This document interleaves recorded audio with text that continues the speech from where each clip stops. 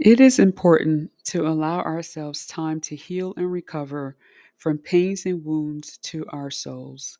When we fail to do so, unknowingly we carry that pain into other areas of our lives, often taking out our anger and frustration on those who had nothing to do with the issues eating away at us. Have you ever said that you've forgiven those who betrayed you?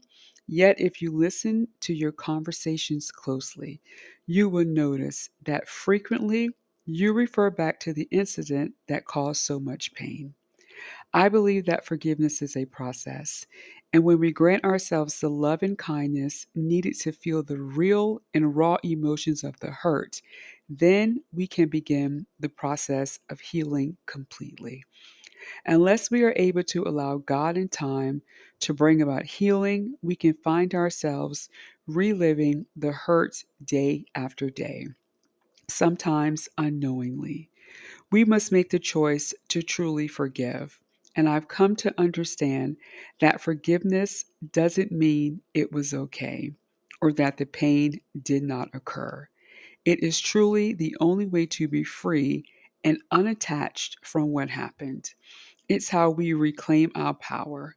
Staying in the rut of what happened is like an emotional jail sentence. We want to remember that God's best for our lives is freedom and wholeness in our emotions. I hope your heart is open to give yourself the gift of forgiveness. It isn't easy, but it is necessary.